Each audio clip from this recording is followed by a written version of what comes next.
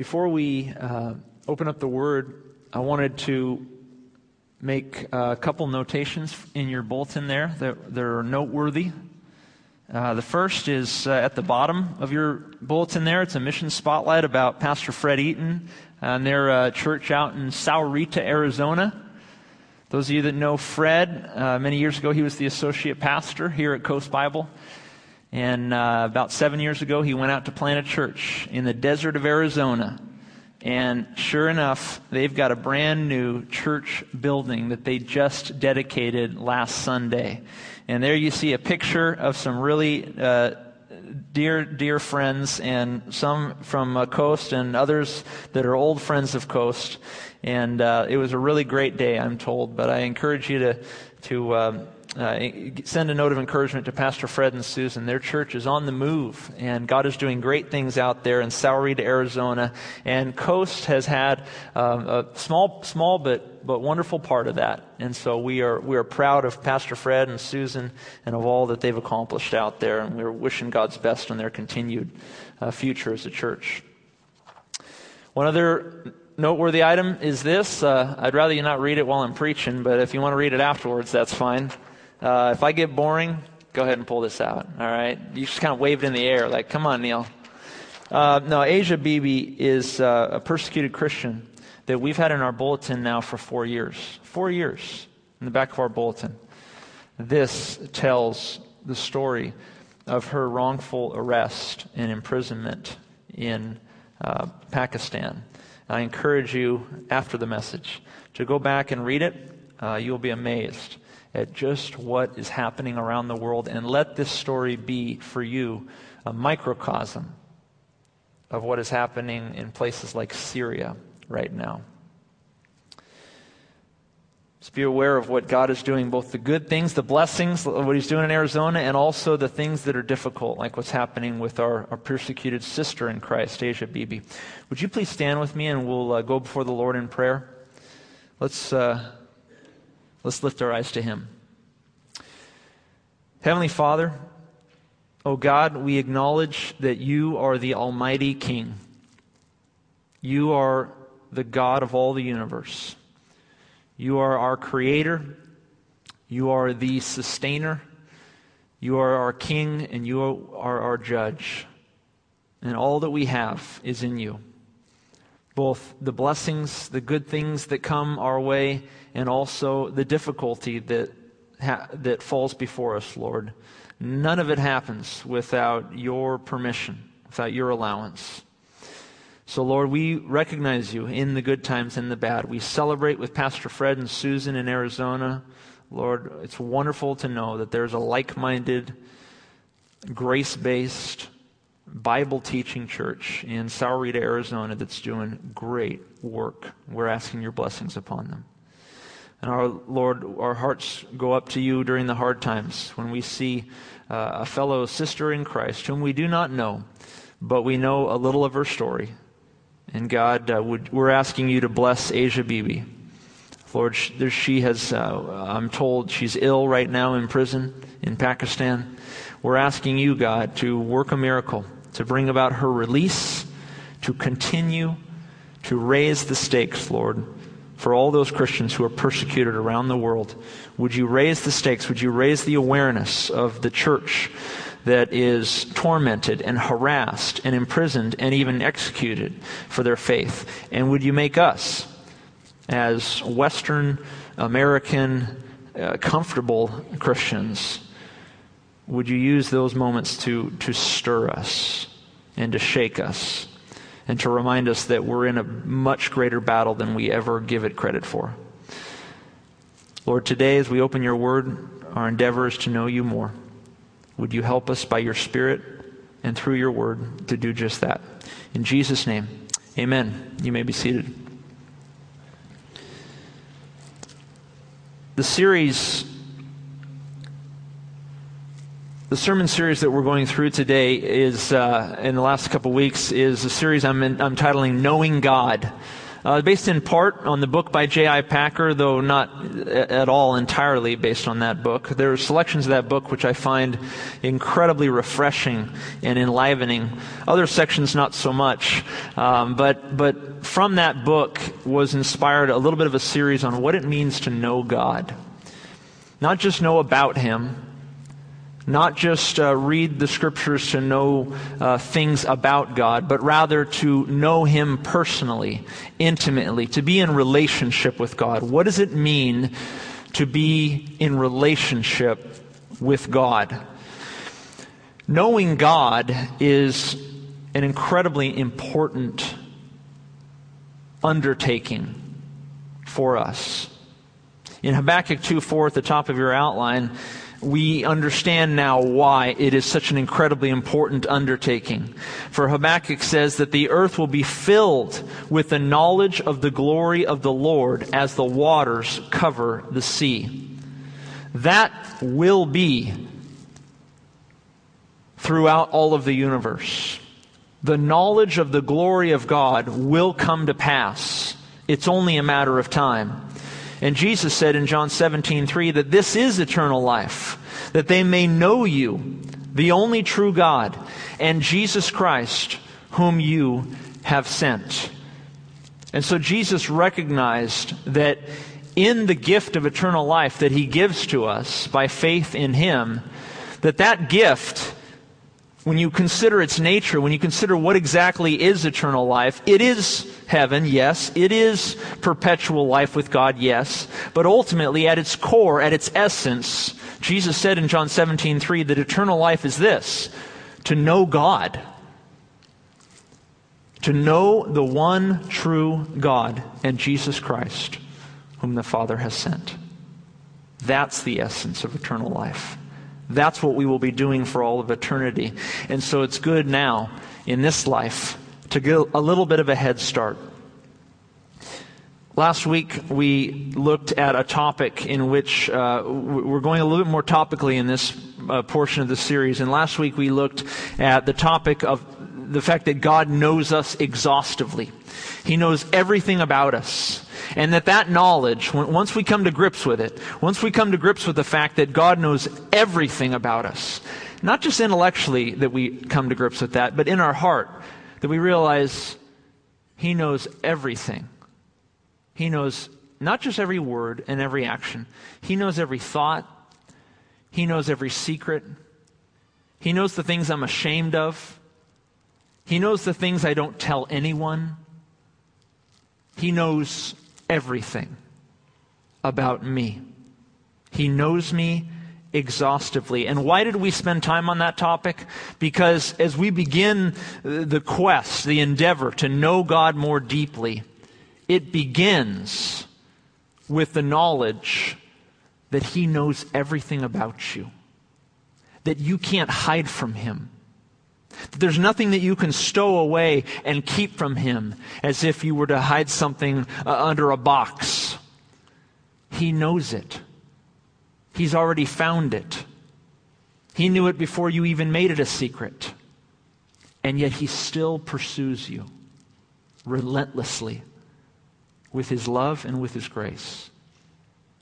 And so the knowledge of God begins with an awareness that God is still pursuing me. Me. Despite all the things I know that are in here. Wow. God is still pursuing me, despite all the things that I know are actually in here that I don't like to talk about. That motivates us to know that God knows me exhaustively. But getting to know Him, that's a whole nother question now. For I cannot know Him fully. I will continue to learn something new about God every day for all of eternity. My knowledge of God will forever be growing and increasing. The Scriptures attest to that fact. And so for some people, they might throw up their hands and say, well, how can I possibly know God? I can't possibly wrap my mind around Him, around all that is to know about Him. And you might get discouraged. You might be disillusioned yourself about, well, if I can't, I think I know my spouse pretty well, or I think I know my kids pretty well, but boy, the Lord, He's too much. How can I possibly know Him? You might get discouraged. I understand that, and I recognize that. And it can be discouraging as we begin an endeavor to know God more intimately. But learning new things about the one you love, learning new things about the one who loves you, is always very, very exciting. The mystery is what's invigorating. When you think back, those of you who are married, to the time in which you were dating, you were courting your wife or husband, you look back at the mystery, what you didn't know about them. And every day, every date, every moment together, there was something new to learn. That's how it is with you seeking after the Lord. There is something new to learn. You've not figured it out. There's still mystery there. And that mystery, it can be surprising. It can bring out great wonder in you. Just the other day, Casey and I, we love learning new things about our kids. And every time they open their mouth, there's something new coming out of it. We're learning something new about Bennett and Mallory and Amelia. Well, not so much Amelia. She just kind of squawks. But every time Bennett in particular opens his mouth, we just start laughing at some of the things he says. Just the other day, he was in the car. We were driving home from a birthday party that he had. We had taken some friends to the Lego store, and he had this wonderful birthday at the Lego store. And as we were driving back in the car, Mallory was poking him, just kind of prodding him, pinching him. And he says, "That doesn't hurt. That doesn't hurt. That doesn't hurt. That doesn't hurt." And then finally, she kind of grabbed him just a little too hard. I pinched him a little too much. And he said, oh, good grief. What a way to finish my birthday, getting attacked by my sister. And Casey and I, we just burst out laughing. We just couldn't believe this thing's coming out of his mouth, We're getting to know Bennett. What makes him tick? What makes him laugh? What makes him cry? What he likes? What he doesn't like? And every time the kid opens his mouth, we're laughing in wonder. The mystery of it all. Guess what? Inasmuch as our children are sometimes a mystery to us, and it is delightful to learn about them,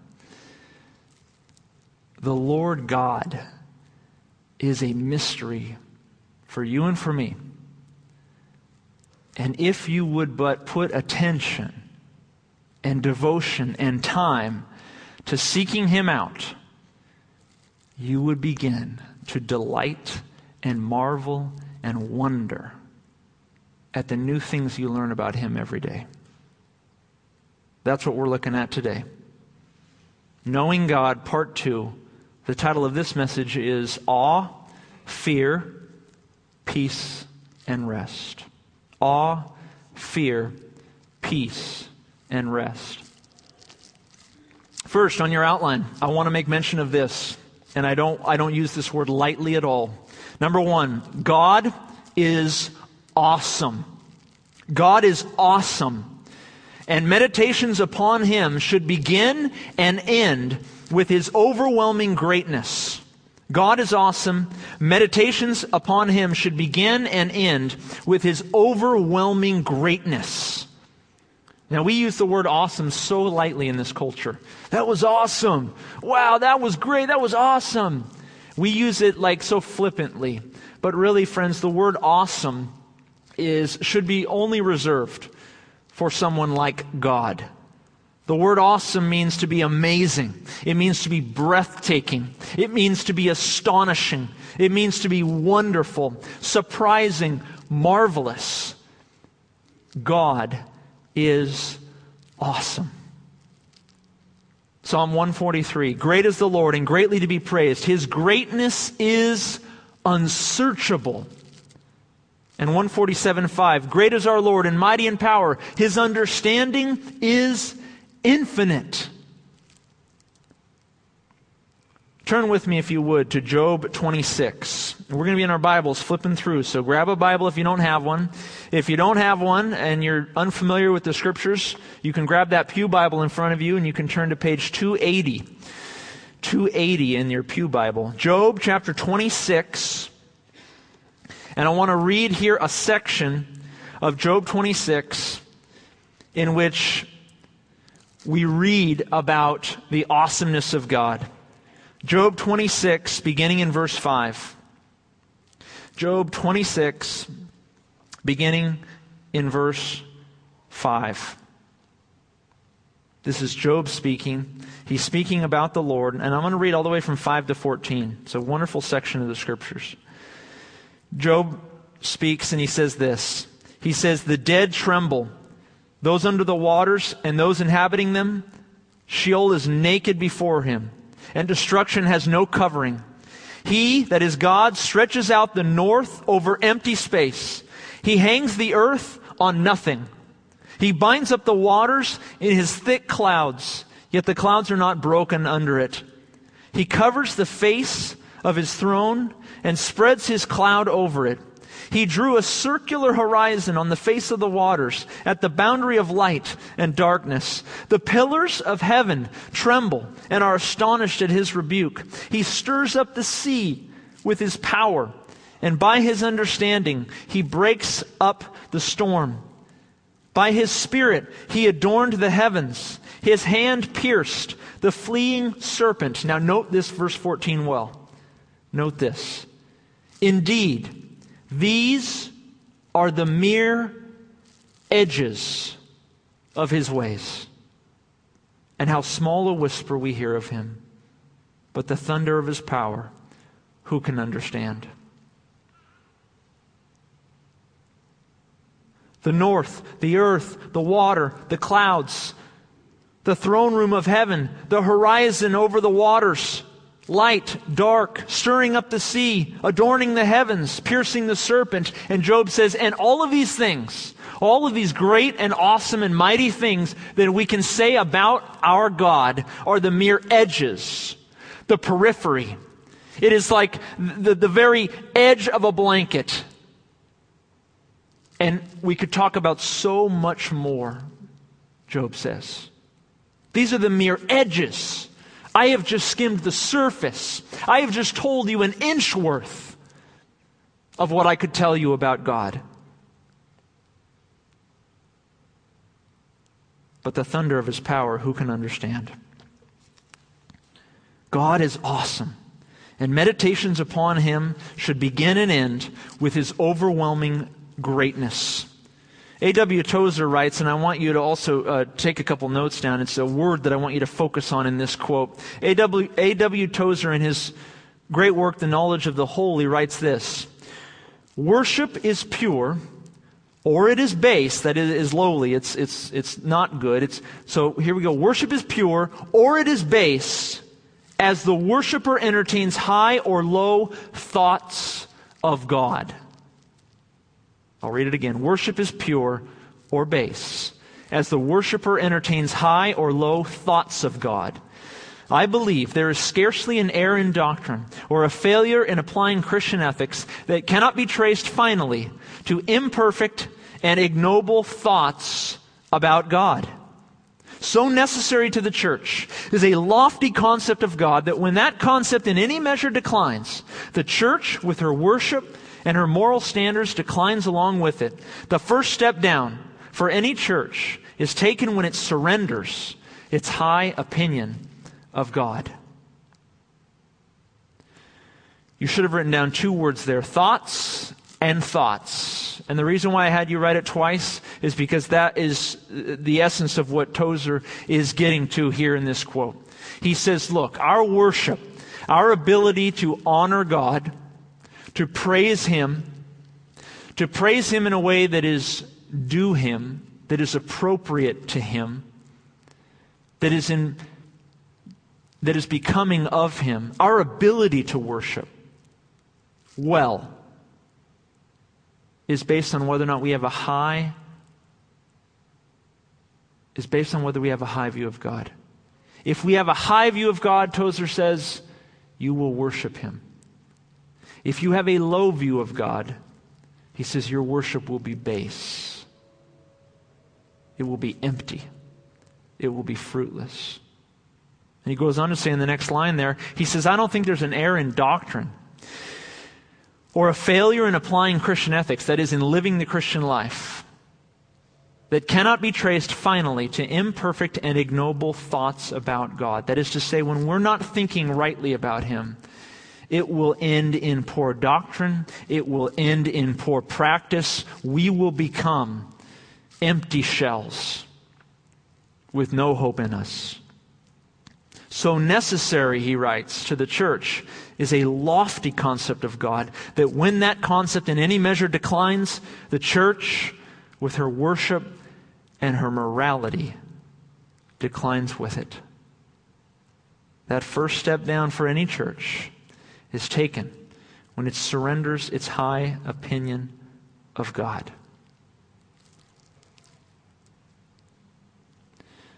The psalmist said, as we learned last week, such knowledge is too wonderful for me.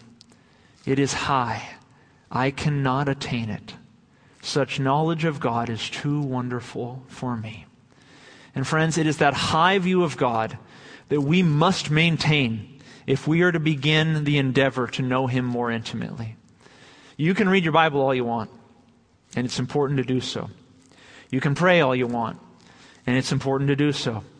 You can come and attend and participate in church all you want, and it's important to do so. But if you have a low view of God, you will not draw near to Him. If your view of God is stunted, is small, is limited, then you will not grow near to Him. Because you need to look up and recognize how magnificent He is. You need to read words like Job wrote in Job 26, and at the end of which you need to say, and I have just skimmed the surface of the one that I call Lord. God is awesome. And as we endeavor to know God more deeply, if we are not met with an overwhelming sense of His magnificence, then we are probably not thinking upon Him as we ought. But when we do feel that sense of His immense greatness, it will quite naturally lead us to an awareness of something else about God. And that is that we should fear God. Once a man rightly reckons God's awesomeness, that same man will next become conscious of just how much he is to revere and fear God as the Almighty King of Kings. And that brings us to point number 2 this morning. God is to be feared. Feared. His greatness should cause our heads to bow and our knees to bend in utter humility before Him. God is to be feared. His greatness should cause our heads to bow and our knees to bend in utter humility before Him. You think of the testimony of Scriptures, right? You see in Exodus chapter 3, Moses meets God, the burning bush. And what does it say in Exodus 3? It says that he was afraid of God. Turn over to Isaiah chapter 6, verse 5. And the prophet Isaiah is transported into the throne room of God. He sees magnificent things that he can hardly describe in words. And what does it say? What is his testimony? How does he respond in the moment of being faced with the awesomeness of God? He says, "Woe is me. I am undone. I'm a man of unclean lips. I dwell in the midst of a people of unclean lips. For my eyes have seen the King, the Lord of hosts." Moses, Isaiah, many others that were faced with the greatness of God, they bowed their heads, they bent their knee in utter humility before Him. And that is the response of a person who has rightly recognized the awesomeness of God. That's the next step. How do we know Him? We look at His awesomeness, His greatness, the wonder and mystery of God. We marvel and meditate upon it. We read stories of His awesomeness. We read about His awesome and mighty attributes. We meditate on those attributes. How do we know Him? We go from the awesomeness to an awareness that He is to be feared and revered. To bow our heads and bend our knee in awe of Him. Turn over to Psalm 76. The next book over from Job, if you have your Bible still open. Psalm 76, if you're having a pew Bible, you can turn to page 310. Psalm 76. I want to read all of it. This is a psalm of Asaph, who is most likely one of David's musicians or poets. He was a worship leader of sorts for David. He writes in Psalm 76 a beautiful, majestic psalm of the greatness of God and of how that greatness lends itself to man and woman showing God fear and reverence. Take a look at Psalm 76. In Judah, God is known. His name is great in Israel. In Salem, that is Jerusalem, also is His tabernacle and His dwelling place in Zion. There He broke the arrows of the bow, the shield and sword of battle. You are more glorious and excellent than the mountains of prey. The stout-hearted were plundered. They've sunk into their sleep. None of the mighty men have found the use of their hands. At your rebuke, O God of Jacob, both the chariot and the horse were cast into a dead sleep. You yourself are to be feared. And who may stand in your presence? When once you are angry, you caused judgment to be heard from heaven. The earth feared and was still when God arose to judgment to deliver all the oppressed of the earth. Surely the wrath of man shall praise you. With the remainder of wrath you shall gird yourself. Make vows to the Lord your God and pay them. Let all who are around Him bring presents to Him who ought to be feared. He shall cut off the spirit of princes. He is awesome to the kings of the earth. Boy, I love that last verse. He shall cut off the spirit of earthly princes. He is awesome to the kings of the earth. I cannot help but think of what is happening in Syria today as I read that. And other parts of the world, much of the Middle East. We read in our newspapers, our computer screens, we read of horrific human rights violations that is taking place in Syria, Iran, Egypt, Libya, and many other places around the world. Horrific human rights violations. Chemical weapons being used on the innocent. Violations by leaders of organized government. Human rights violations by supposedly the rebels that are fighting against them on all sides. And what can possibly deter them? What can possibly deter Bashar al-Assad of Syria? What can possibly deter some of the rebels who are fighting back with just as much nastiness and gruesomeness? What can deter them from their present course of action? Suppose we bomb them, some say. That'll deter them. Let's bomb them. And that will stop both sides from continuing these atrocities. Others say, no. We need to have closed-door diplomatic negotiations. That will deter them. That'll stop all sides and bring about peace. That'll cease the atrocity.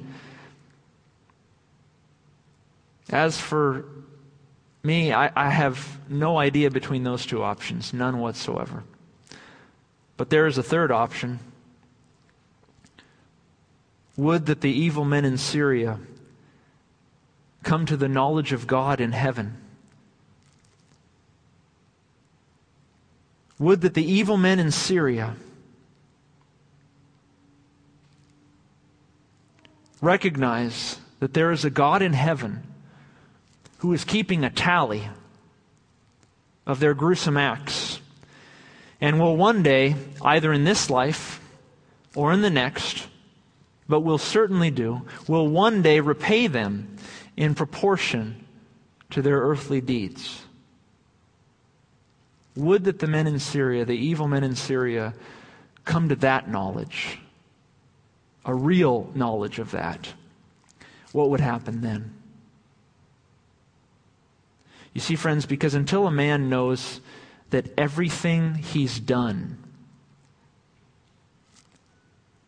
until a man knows that everything he's done will be made known to God and has already been made known to God, and that those things that he has done, that there will be a reckoning for those things. Until a man recognizes that God knows what he's done and that there will be a reckoning of those things, such a man is unlikely to change his present course of action. But the Scriptures testify that everything will be made known, that God knows every intent of man's heart, that nothing is secret before Him, that everything is laid bare. Turn over to the Gospel of Luke. Luke chapter 12. Luke chapter 12.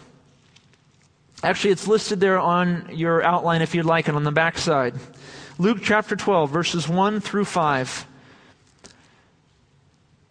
This is a story of Jesus interacting with the Pharisees. He says, Luke the narrator writes this in verse 1. In the meantime, when an innumerable multitude of people had gathered together so that they trampled one another, Jesus began to say to His disciples, first of all, beware, this is Jesus speaking, beware of the leaven of the Pharisees, which is hypocrisy. For there's nothing covered that will not be revealed, nor hidden that will not be made known. Therefore, whatever you have spoken in the dark, it'll be heard in the light.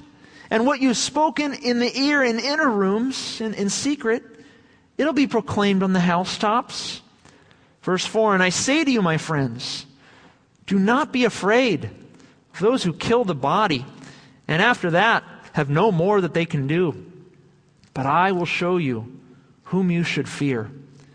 Fear God, who after He is killed has power to cast into hell. Yes, I say to you, fear Him.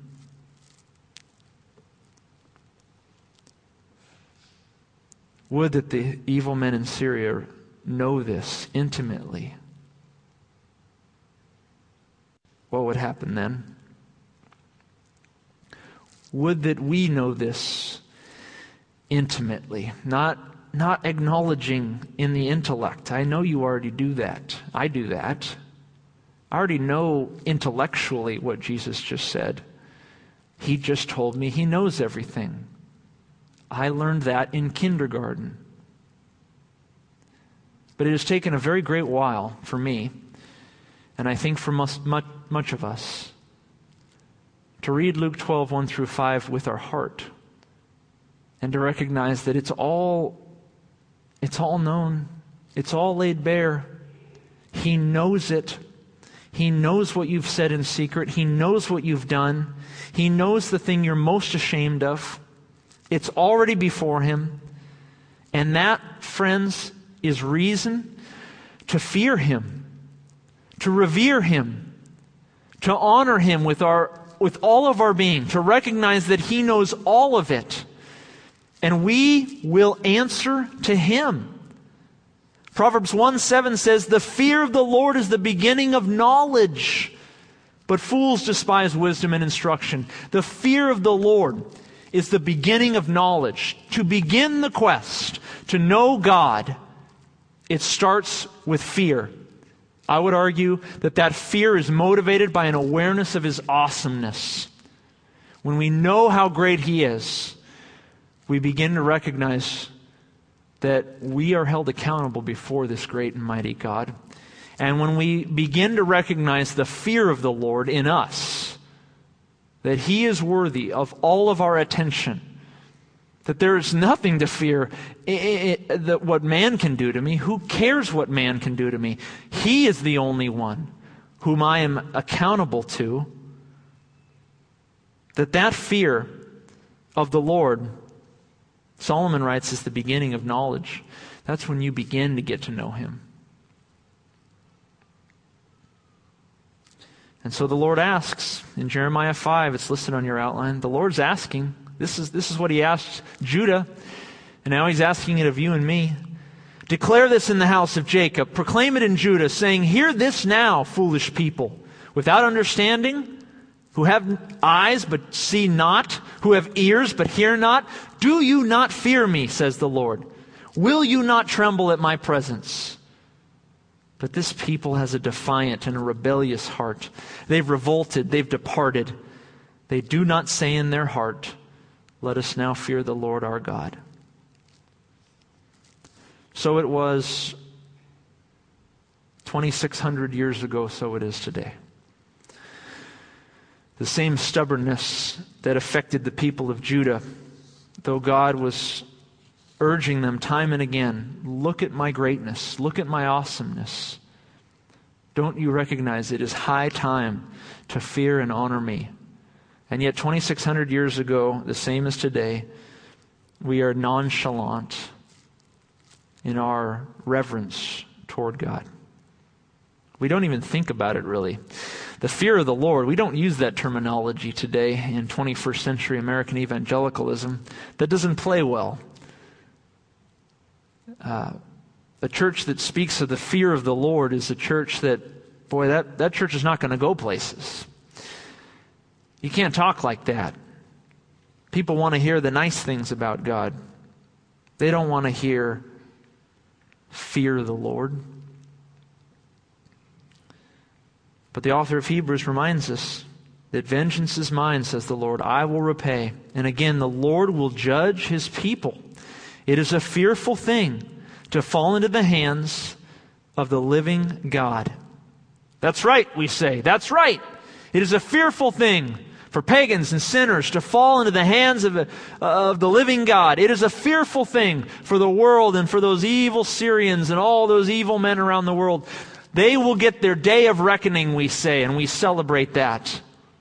God is to be feared. Vengeance is His. They'll get what is due them. But let us not forget that so much of what I've just read, in fact, just about all of what I've just read, about the fear of the Lord, do you know whom these texts were directed to? Do you know the kinds of people who were the supposed recipients of Luke 12, of Jeremiah 5, of Hebrews 10, and other texts that we've already read? Do you know who the recipients were of these texts, of these admonitions to fear the Lord? It was to the people of God that they were written. In Jeremiah 5, the Lord directs His words to Judah, the southern kingdom of Israel, God's chosen people. Fear the Lord. You are God's people, and I am telling you again, fear the Lord. In Luke 12, Jesus is speaking to the Pharisees. He's speaking about the Pharisees. He's directing His comments to the disciples, but He's speaking about the Pharisees, the keepers of the Mosaic law. And ask a common first century Jew, what kind of man knows God? They would have said, oh, the Pharisee, of course. The Pharisees were the highest in the religious echelon of those kinds of people that knew God most intimately. And yet Jesus says in Luke 12, don't fear those who can kill the body and after that have no more that they can do, but I will show you whom you should fear. Fear Him who after He is killed has power to cast into hell. Yes, I say to you, fear Him. Jesus is speaking to the supposed people of God. And Hebrews 10, take note of the author's citation of Deuteronomy 32, in which it says, the Lord will judge His people. It is the people of God who are in view in Hebrews 10. Now, we could show a great many other scriptures in which the fear of the Lord is also an admonition given to the pagan and the sinner. I could show you a great many of those verses. But we selected these three today to demonstrate to you and to me that Christians, that the people of God, that those of us who are comfortable, we come on Sunday, we've recognized the Lord, we've believed on Christ in faith for everlasting life, we've been in the community, we've been in the faith, we've been walking with the Lord for many, many years. We chose these scriptures today that we might remember that even as God's people, you are never, ever to get comfortable, to get lackadaisical with the knowledge that you are to fear the Lord. You're to fear Him in the morning. You're to fear Him in the noontime. You're to fear Him at evening. You're to fear Him at all times. You've been justified by grace through faith in Jesus. By virtue of Christ's righteousness, you've been born again. You've received eternal life. Heaven is a guaranteed inheritance to you. Guaranteed.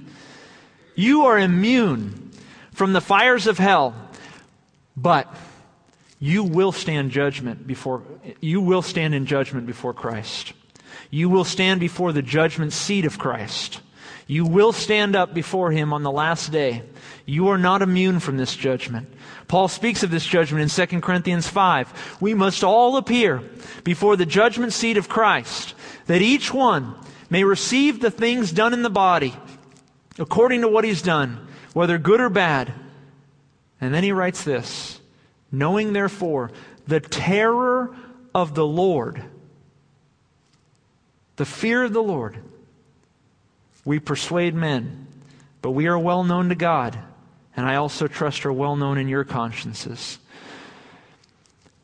We're all going to appear before Christ. You're immune from some things.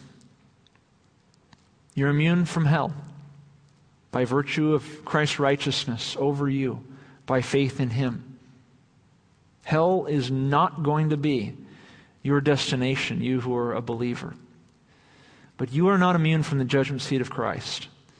Unless you think that that judgment is small, I encourage you to pay heed to what Jesus says in Luke 12, to pay heed to what God says to His people in Jeremiah 5, to pay heed to what the author of Hebrews says to the same God-fearers in Hebrews 10, to pay heed to what Paul says in 2 Corinthians 5, that day of judgment is coming, and that we, in this life, though immune from hellfire, we are not to rest on our laurels and say, I have fire insurance now. No. We are to remain vigilant in the awareness of the great awesomeness of God that lends itself into fear and reverence before Him. You say, Pastor, now you've got me worried. Well, good. I was hoping to get your attention a little bit. Actually, no. God is hoping to get your attention. He wants you to meditate on His awesomeness. He wants that meditation to trickle down into a fear and reverence of Him. You say, well, I don't want to think about these things. These things are foreign to me. I'm not used to thinking about these things. I'm not used to meditating on the greatness of God. That's not something I do on a daily basis. You need to start doing that. I don't think about fearing God. I like to think about how much God loves me. Guess what? You need to add in to your understanding of God the fact that you must be fearing Him every day. J.I. Packer writes, to get to know another person, you have to commit yourself to his company and interests and be ready to identify yourself with his concerns. Without this, your relationship with him can only be superficial and flavorless. Now, J.I. Packer there was writing generically, but he later on in the book goes to tie that quote directly into our relationship with God. He says, do you want a superficial and a flavorless relationship with God? Then just focus on all the flowery elements. Then just tune your heart to the love and the grace. And keep aside any talk of fear.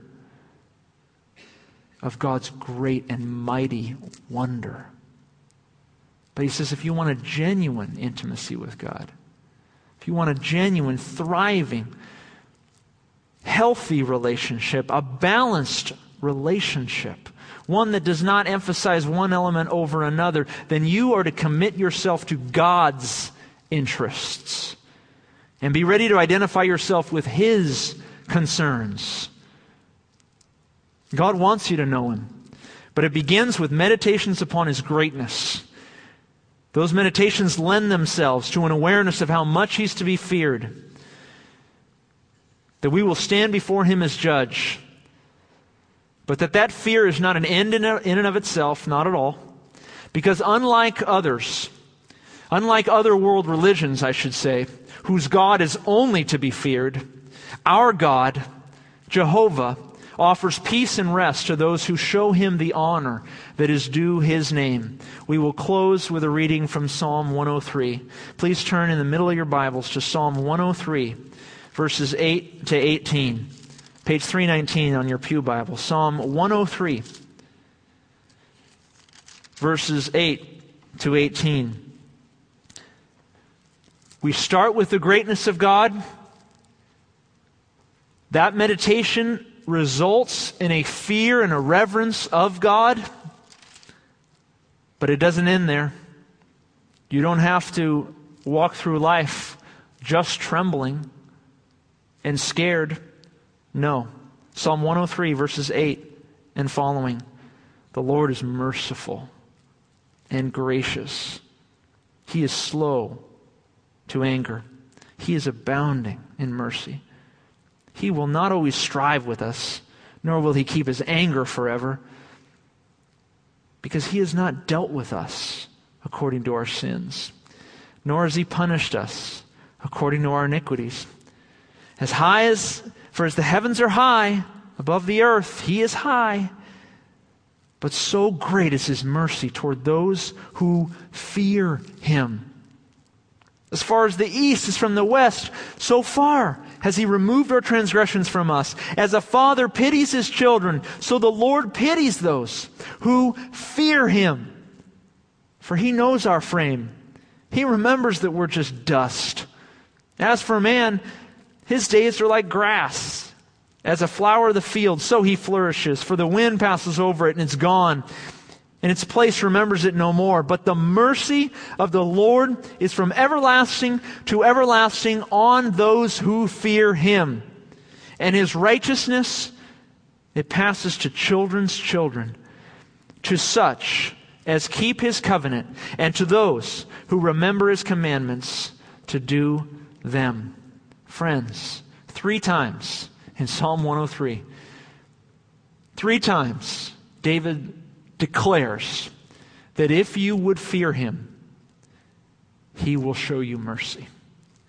If you would revere Him, He will give you grace.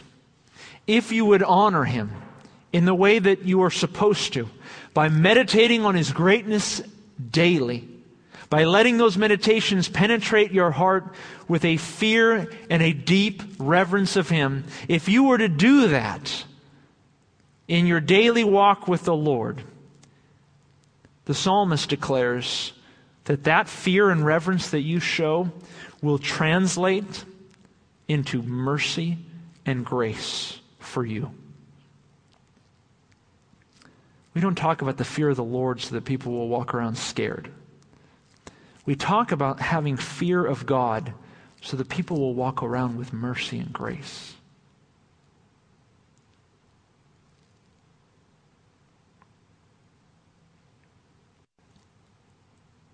Meditate on His awesomeness. Let those meditations become fear and reverence in you. And as you give unto God that fear and reverence that He desires as a sacrifice to Him, He will look upon you afresh with new grace and mercy. You'll experience Him. You will know Him in a way that you have not known Him before. Heavenly Father, Oh Lord God, we declare that we have been slack in thinking about your greatness. We declare that we have been slow and sluggish to consider the teaching that we are to fear you. That's not language we like to use in this day and age, Lord. That's language that we try to avoid, actually. And yet, Lord, it's embedded and it's inherent throughout the pages of Scripture from Genesis to Revelation. The fear of God is perhaps one of the most notable topics in all of Scripture. And God, we know it so very little. And so, Lord, we're asking your Spirit to help us to know how to fear and reverence you. Not to do it intellectually, we've already done that, but to do it with a heart that is wide open and ready for your Spirit to penetrate and to work in fresh grace and mercy as you receive from us exactly what you were looking for all along. We love you, Lord. Help us to recognize how great and mighty you are. In Jesus' name we pray. Amen.